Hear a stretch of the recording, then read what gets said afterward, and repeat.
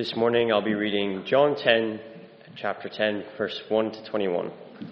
Truly, truly, I say to you, he who does not enter the sheepfold by the door, but climbs in by another way, that man is a thief and a robber. But he who enters by the door is the shepherd of the sheep.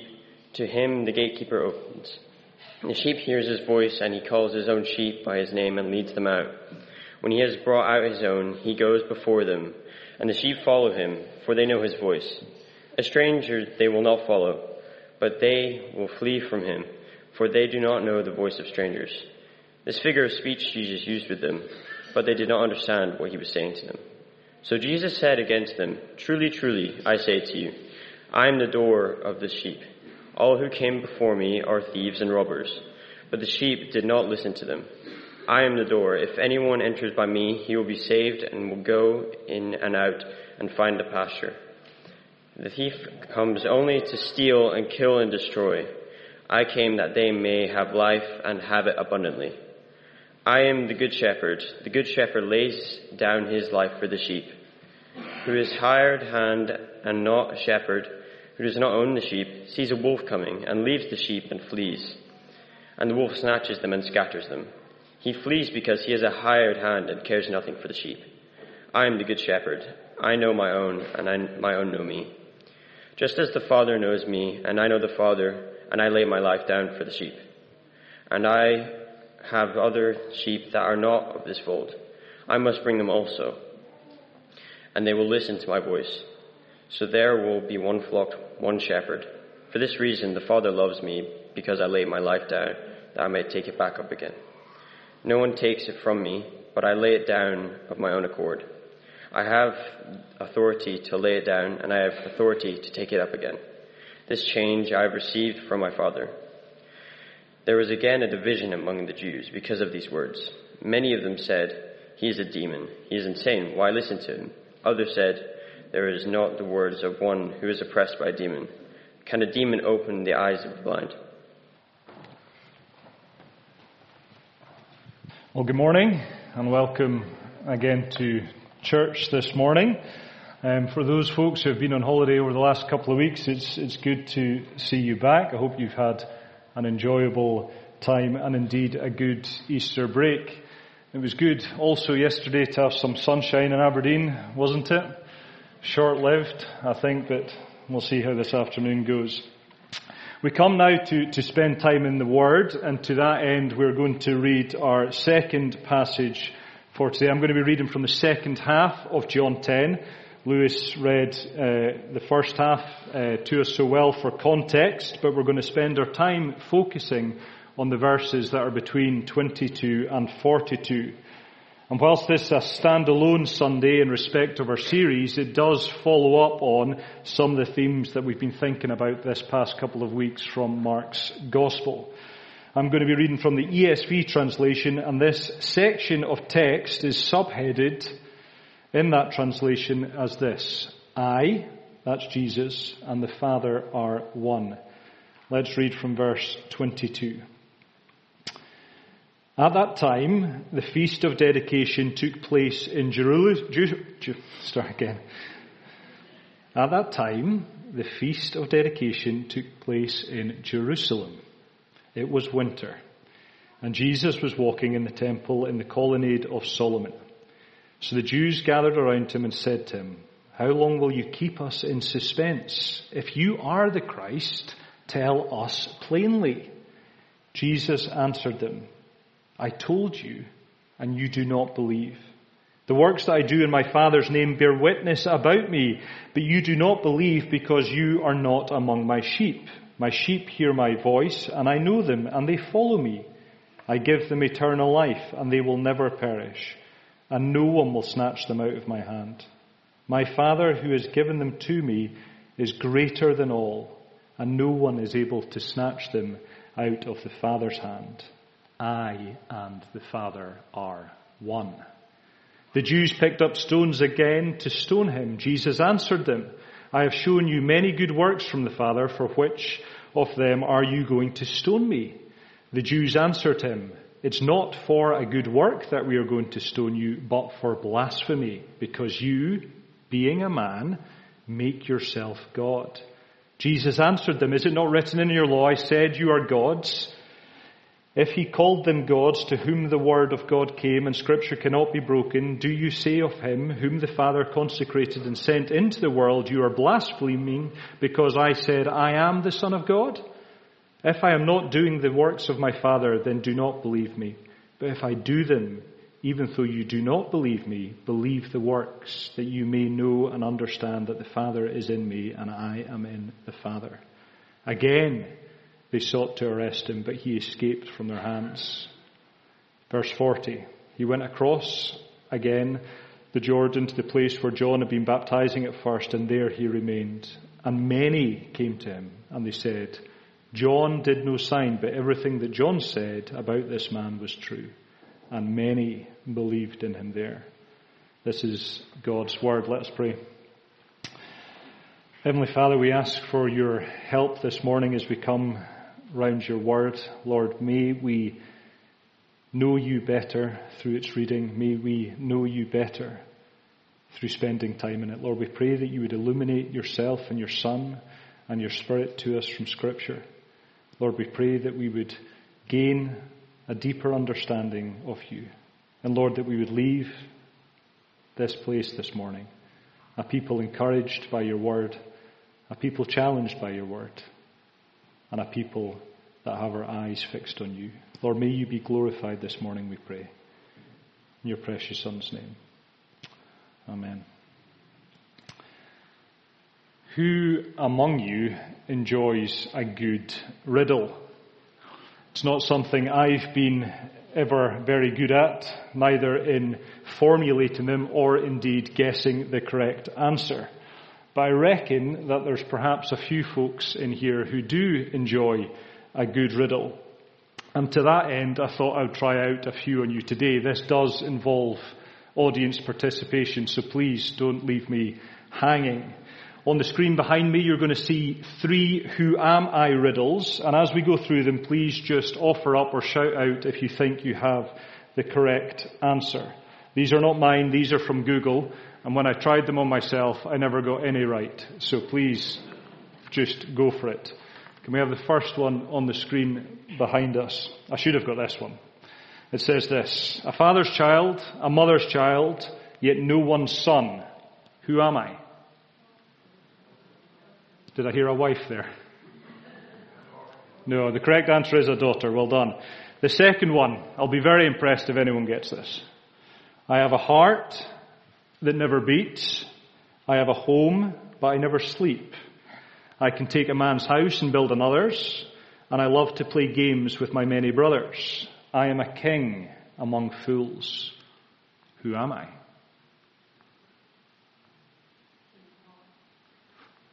I'm very impressed, Jane. Correct. A king in a deck of cards. Okay, third riddle. We should get this one. This one's somewhere in between easy and hard. "I'm tall when I'm young. I'm short when I'm old. Who am I?" What was that? Not a pencil. You're on the right kind of shape. Candle. Well done. Excellent. Some of those were easy, some a little bit trickier. In all instances, you did better than me. And I think when we read a riddle, we look for that little clue or that little thing that just makes it a little bit clearer to give us confidence to go with the right answer. Well, in John chapter 10, Jesus has been building for his audience a "Who am I?" riddle. But it's an explicit riddle. A really clear riddle. It was and should have been obvious enough for everyone to get it. And Jesus wanted them to get it. We see that earlier in the chapter where Lewis read to us in verse 6 and 7. If you flip back, it says this figure of speech Jesus used to them, verse 6, but they did not understand what he was saying. So Jesus again said it to them. In other words, Jesus was using metaphoric language to describe who he was, but he was doing it plainly, going over and over again to his audience, yet they did not understand. He has tried to tell them who he is, but they don't get it. So he tries again by building up this picture once more. Let me paraphrase it for you. And you can follow it if you skip through some of the verses with me. He says this. Jesus says that there is a sheepfold, and he is the door to that sheepfold, verse 7. And he is the good shepherd, verse 11. And he has sheep that are in his Jewish flock, that's in verses 1 through 3. And he has sheep that are outside of his Jewish flock, i.e. other sheep that are not in his fold, verse 16. And his mission to the world, given to him by God the Father, is to lay down his life for his sheep, verse 17. And then to take up his life again, verse 18. And to call his sheep by name all over the world through the voice of his disciples. And he says that his sheep know his voice when he calls them, and they follow him, verses 16 and 27. And in the end, there will be one flock from all peoples of the world, enjoying eternal life together, verse 28. And there will be one shepherd, verse 16, and complete safety, verses 28 and 29, and pleasure for the sheep forevermore. And even though it's a figure of speech, he says all this plainly enough so that the veil over his deity is partly lifted. But what do we see as the people's reaction? We see that some of his listeners think he's gone crazy. Read verse 20. He is a demon and he is insane. Why? Listen to him. Which of course may be an understandable response. If you were to hear someone say, I have the authority to lay my life down and I have the authority to take it up again. Dead people, by definition, don't take up their lives again. As Johnny stressed last week from Mark's Gospel, Mark goes at great lengths to point out that Jesus was dead. It's said 4 or 5 times in a short space of time between the end of Mark 15 and Mark 16. Therefore, if there is to be resurrection from the dead, God does it, not the dead. And that's the point.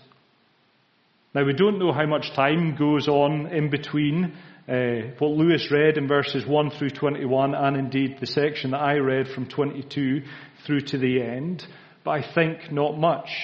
Jesus, we're told, came up to Jerusalem at the Feast of Booths, as recorded in John 7.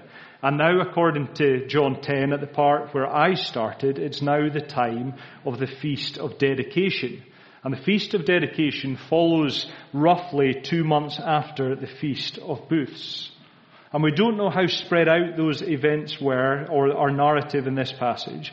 But what we do know is that the interaction at which Jesus was speaking to the Jews picks up here in verse 22 from where it had left off in the earlier section that Lewis had read, on the back of this riddle or this metaphor or figure of speech.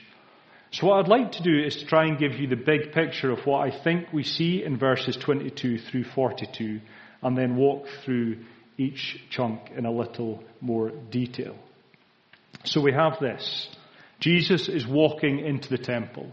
And according to verse 24, the Jews gathered around him and said, How long will you keep us in suspense?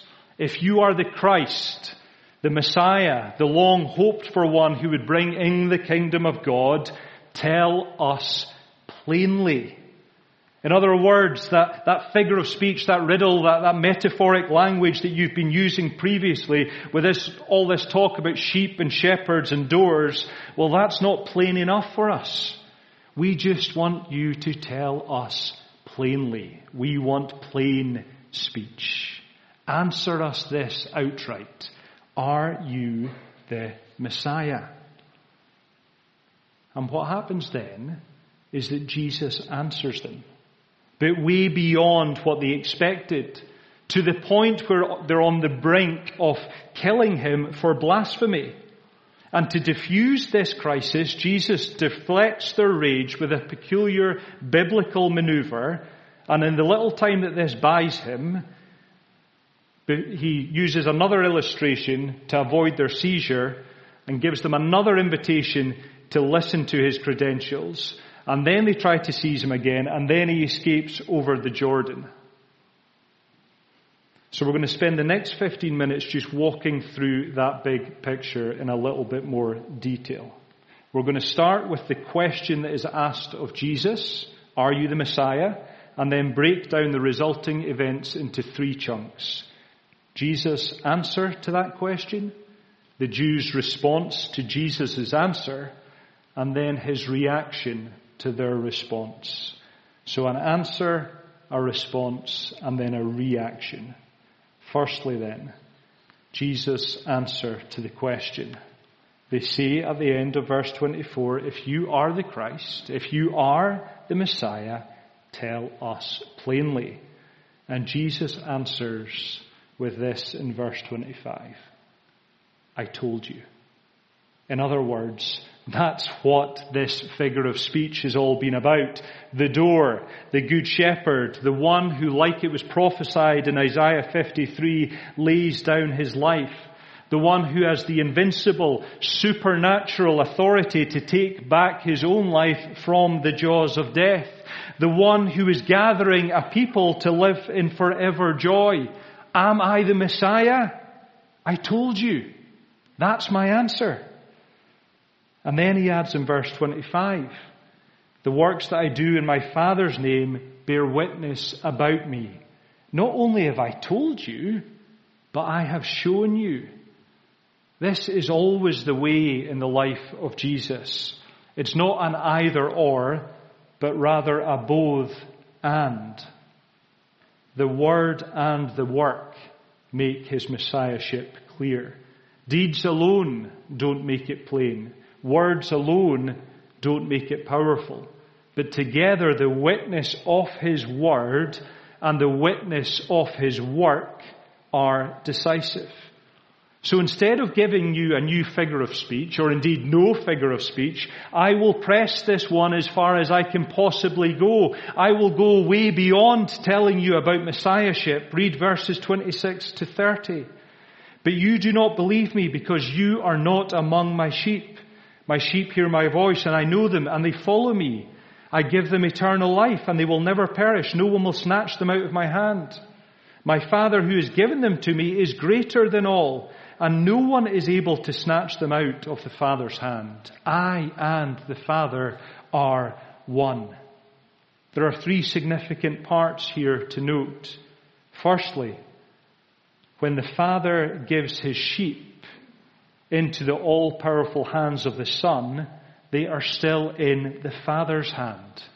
Verse 29, my Father who has given them to me is greater than all, and no one is able to snatch them out of the Father's hand.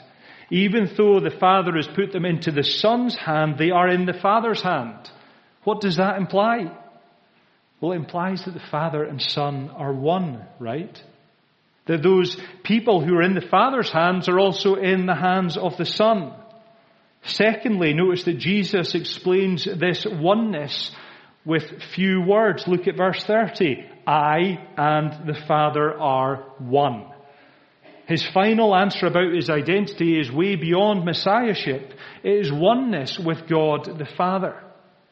And then thirdly, notice that Jesus takes us to this answer by showing how this oneness serves our salvation, our eternal safety, and our joy. The Father and I are one. No one can take you from me because I am stronger than all. And no one can take you from my Father because he is stronger than all. When you're in my hand, you're in his hand. When you're in his hand, you're in my hand. Our all-powerfulness, our unity are your safety, are your salvation. Amen? This answer, of course, is nothing new. John 1 and verse 1.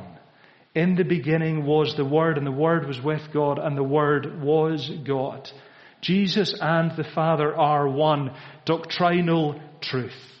Doctrinal truth that has eternal, positive implications and ramifications for you and I.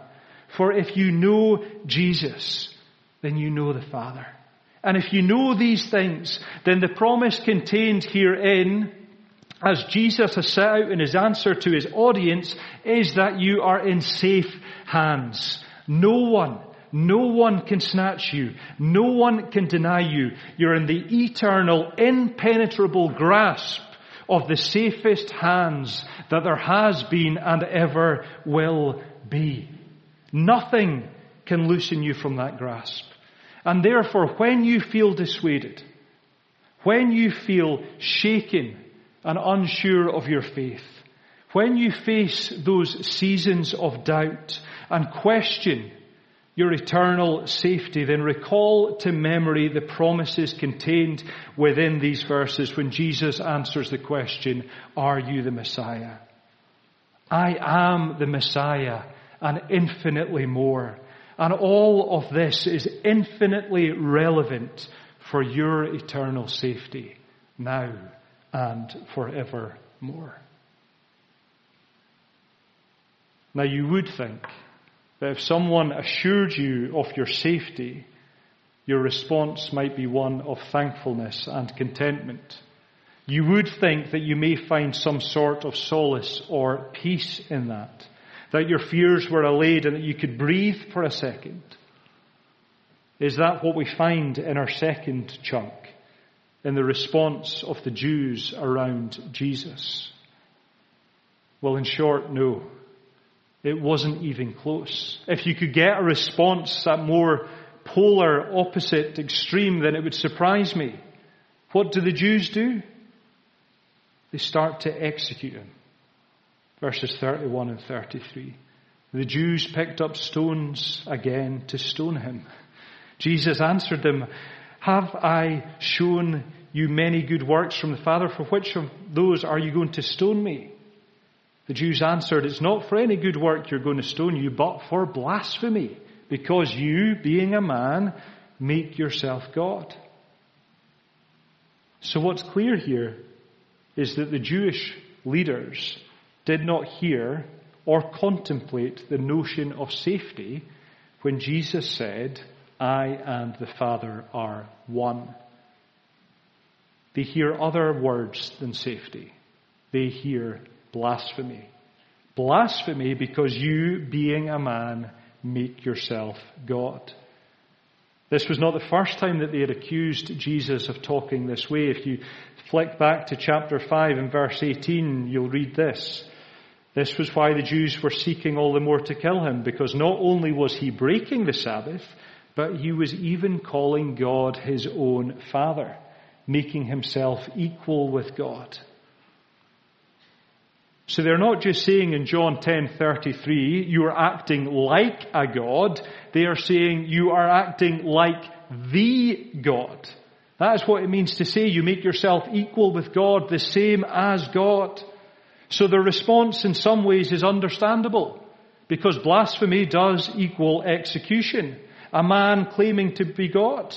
Were they right? Was Jesus actually making this claim? We all know that the words in verse 30 by themselves don't have to mean this, but they were right. They were understanding those words, and Jesus knew they were right. The whole context of the Gospel of John says that they were right. Cross-reference it with me. John 1 and 1, as I've already said, in the beginning was the Word, and the Word was with God, and the Word was God. And then verse 14 from the same chapter, and the Word became flesh and dwelt among us. John 5:19, Jesus said to them, truly, truly, I say to you, the Son can do nothing of his own accord, but only what he sees the Father doing. For whatever the Father does, the Son does likewise. John 8 and 58, Jesus said to them, truly I say to you, before Abraham was, I am. John 10 and 18, as Lewis read, I have authority to lay down my life, and I have authority to take it back up. So we know that this charge of blasphemy in John 10:33 is based on something that Jesus' adversaries were seeing correctly. He was claiming to be equal with God. And for that they were about to kill him. Verse 31 says that they picked up stones. Is that how we, as a society, sometimes react to this message of Jesus? I think it is. Society at large rails against Jesus. It rails against his claim to be God. Every other faith doesn't accept this claim. Every secularist rails against this claim. There is no God, so how can Jesus be God? He was just a man, a good man maybe, but just a man, and this claim of him being God, well, that's nonsense. I'm going to eradicate that notion from my worldview. I'm going to execute that thought. But pause just for a moment. What if he is who he claims to be? What if he actually is God? Would you stone him? Would you eradicate him from your worldview? Would you deny him? Would you ignore him? Or would you worship him? If you find yourself with that quandary at the moment, please do not be dismissive of it. The reason that you're here this morning is because something has aroused your suspicion. Take time to think about it. Consider Jesus' claim. And for those of us who are in the convinced camp this morning, those who are worshipping rather than stoning Jesus, then let us ask ourselves this question this morning. Are we a silent bystander, allowing the noise of the crowd to drown out Jesus' claim? Or are we vocal in declaring it? Are we vocal in declaring it with urgency? Are we vocal in declaring it with love? We have heard Jesus' answer. We have seen the Jews' reaction. What then is Jesus' response? The Jews have tried to stone Jesus. Jesus then buys time by cross-referencing Scripture and bemuses them in puzzlement. We read that in verses 35 and 36, where he invites the Jews to think about what they understand as gods and the Son of God. But then Jesus goes on to say something merciful and gracious. He says this, "Look, if you don't believe what I am saying, if you don't buy into that figure of speech that I told you earlier, if you refuse to hear what I answer when you ask me, am I the Messiah, then please at least consider my works." Look at verses 37 and 38 with me. "If I am doing the works of the Father, then do not believe me. If I'm not doing the works of the Father, then do not believe me. But if you do them, even though you do not believe me, believe the works, that you may know and understand that the Father is in me, and I am in the Father." Look at the miracles. Look at how I live. Look at creation. Look at me fulfilling prophecy in the way that I live and in the things that I do. Do you not see that I am the Father? Even if my words don't convince you, do you not see it from my life? A lesson to us here, I think. A lesson to let us remember that we are to practice what we preach. We can't preach grace without being gracious. We can't preach love without being loving. We can't preach forgiveness without being forgiving. People may not listen to our words as followers of Christ, but church, oh, how they observe our lives. Is that representative? And is our life representative of what we would say? Are we cognizant with the fact that our greatest witness could perhaps be the way that we model Christ with our actions and deeds over what we choose to say? Of course, this claim of Jesus about his works was just as scandalous to the Jews as his spoken claim to be the Messiah. And we read that he evades their capture as they respond to seize him. The narrative then moves on. Verse 40, he went across the Jordan to the place where John had been baptizing at first, and there he remained. And many came to him, and they said, "John did no sign, but everything that John said about this man was true." And many believed in him there.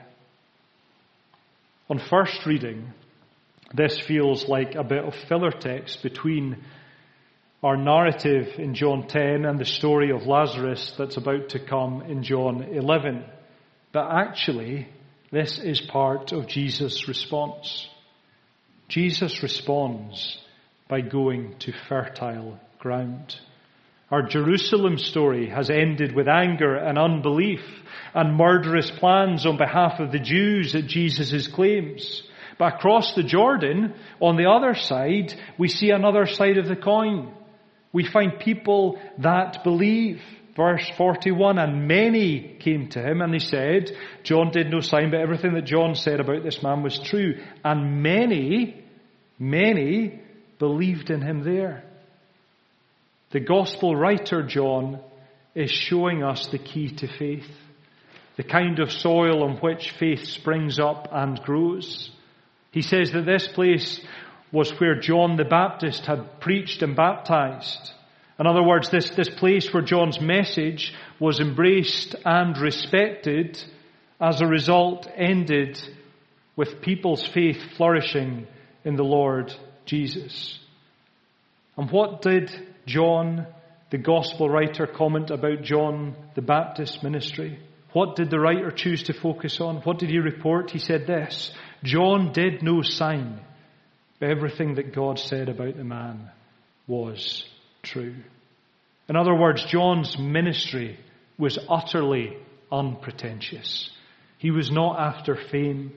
He threw the spotlight purely on Jesus. And wherever that mindset is admired and embraced, faith in Jesus flourishes. It didn't flourish in Jerusalem. They rejected John and his message. But where John's humble mindset was embraced, people recognized Jesus. They heard his voice. They became his sheep. John the Baptist's words from John 3 say this: I am not the Christ, but I have been sent before him. The one who has the bride is the bridegroom. The friend of the bridegroom who stands and hears him rejoices greatly at the bridegroom's voice. Therefore the joy of mine is now complete. He must increase, but I must decrease. Our call, church, is to lead humble lives. Let not our message be pretentious. Let not our message be arrogant. Let not our message be influenced by the clamour of fame and self-recognition. Jesus is the Messiah. That's the answer. We are called to accept rather than reject. That's the reaction. We are called to humility. That's the response. For the fertile ground where people come to faith is found where people know that they must decrease as Christ must increase. Let us pray.